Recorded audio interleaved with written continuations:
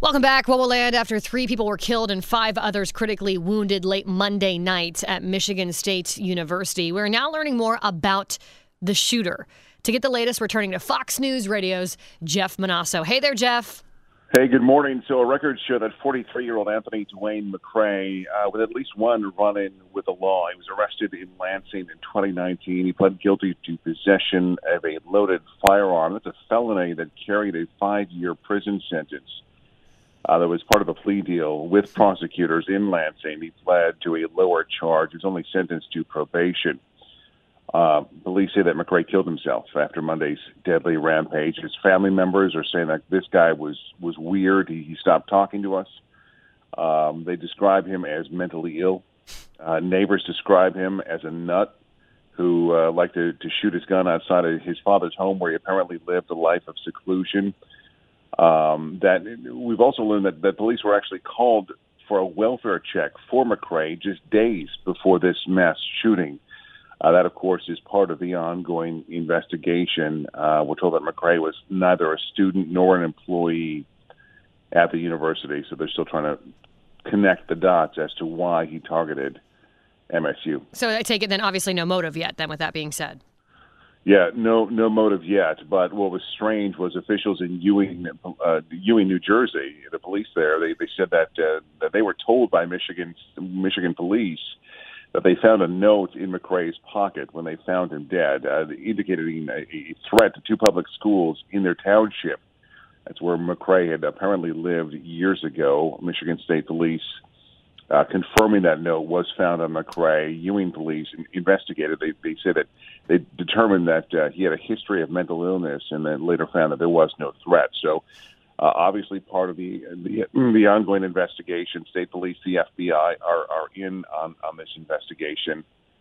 Meantime, there's a candlelight vigil that's going to be held at Michigan State University tonight to honor the 3 killed and to pray for the 5 who are still hospitalized in critical condition. How did police end up tracking him down? Do we know that yet? Yeah, they say it was a caller that called in, and it was a tip that led to him, and we don't know exactly where he was found, whether it was back at his home with his father or not. But I mean, there's some speculation. We've seen some reporting, but it's not confirmed, so we're not gonna go there. But he was found in East Lansing, off campus.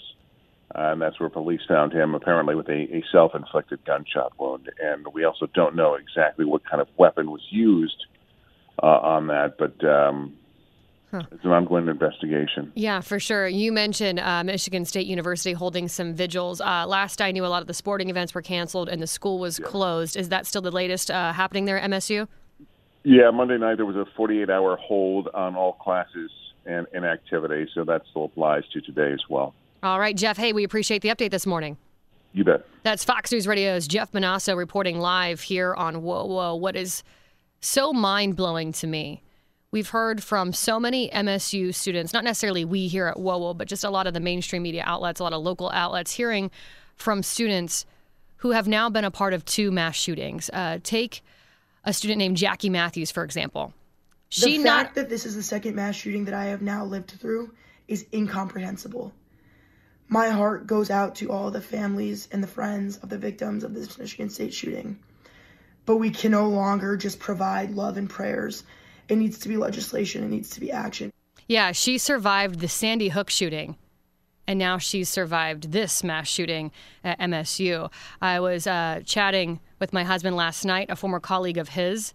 His daughter's best friend survived the Oxford High School shooting there in Oxford, Michigan, and then just survived the MSU shooting as of Monday night. Oxford High School and MSU, only about 90 miles apart from each other. I don't know how you come back from being a part of 2 mass shootings. You go one of 2 ways. You either go the way of just being hyper aware, hyper alert, PTSD your whole life, just walking around that way, or you come out a survivor. I don't know. Maybe you buy a firearm yourself and stop this from ever happening again. I don't know, but I've just been mind blown reading about these students who have now been involved in 2 mass shootings. Some of them right here from our neck of the woods. News. Podcasts by Federated Media.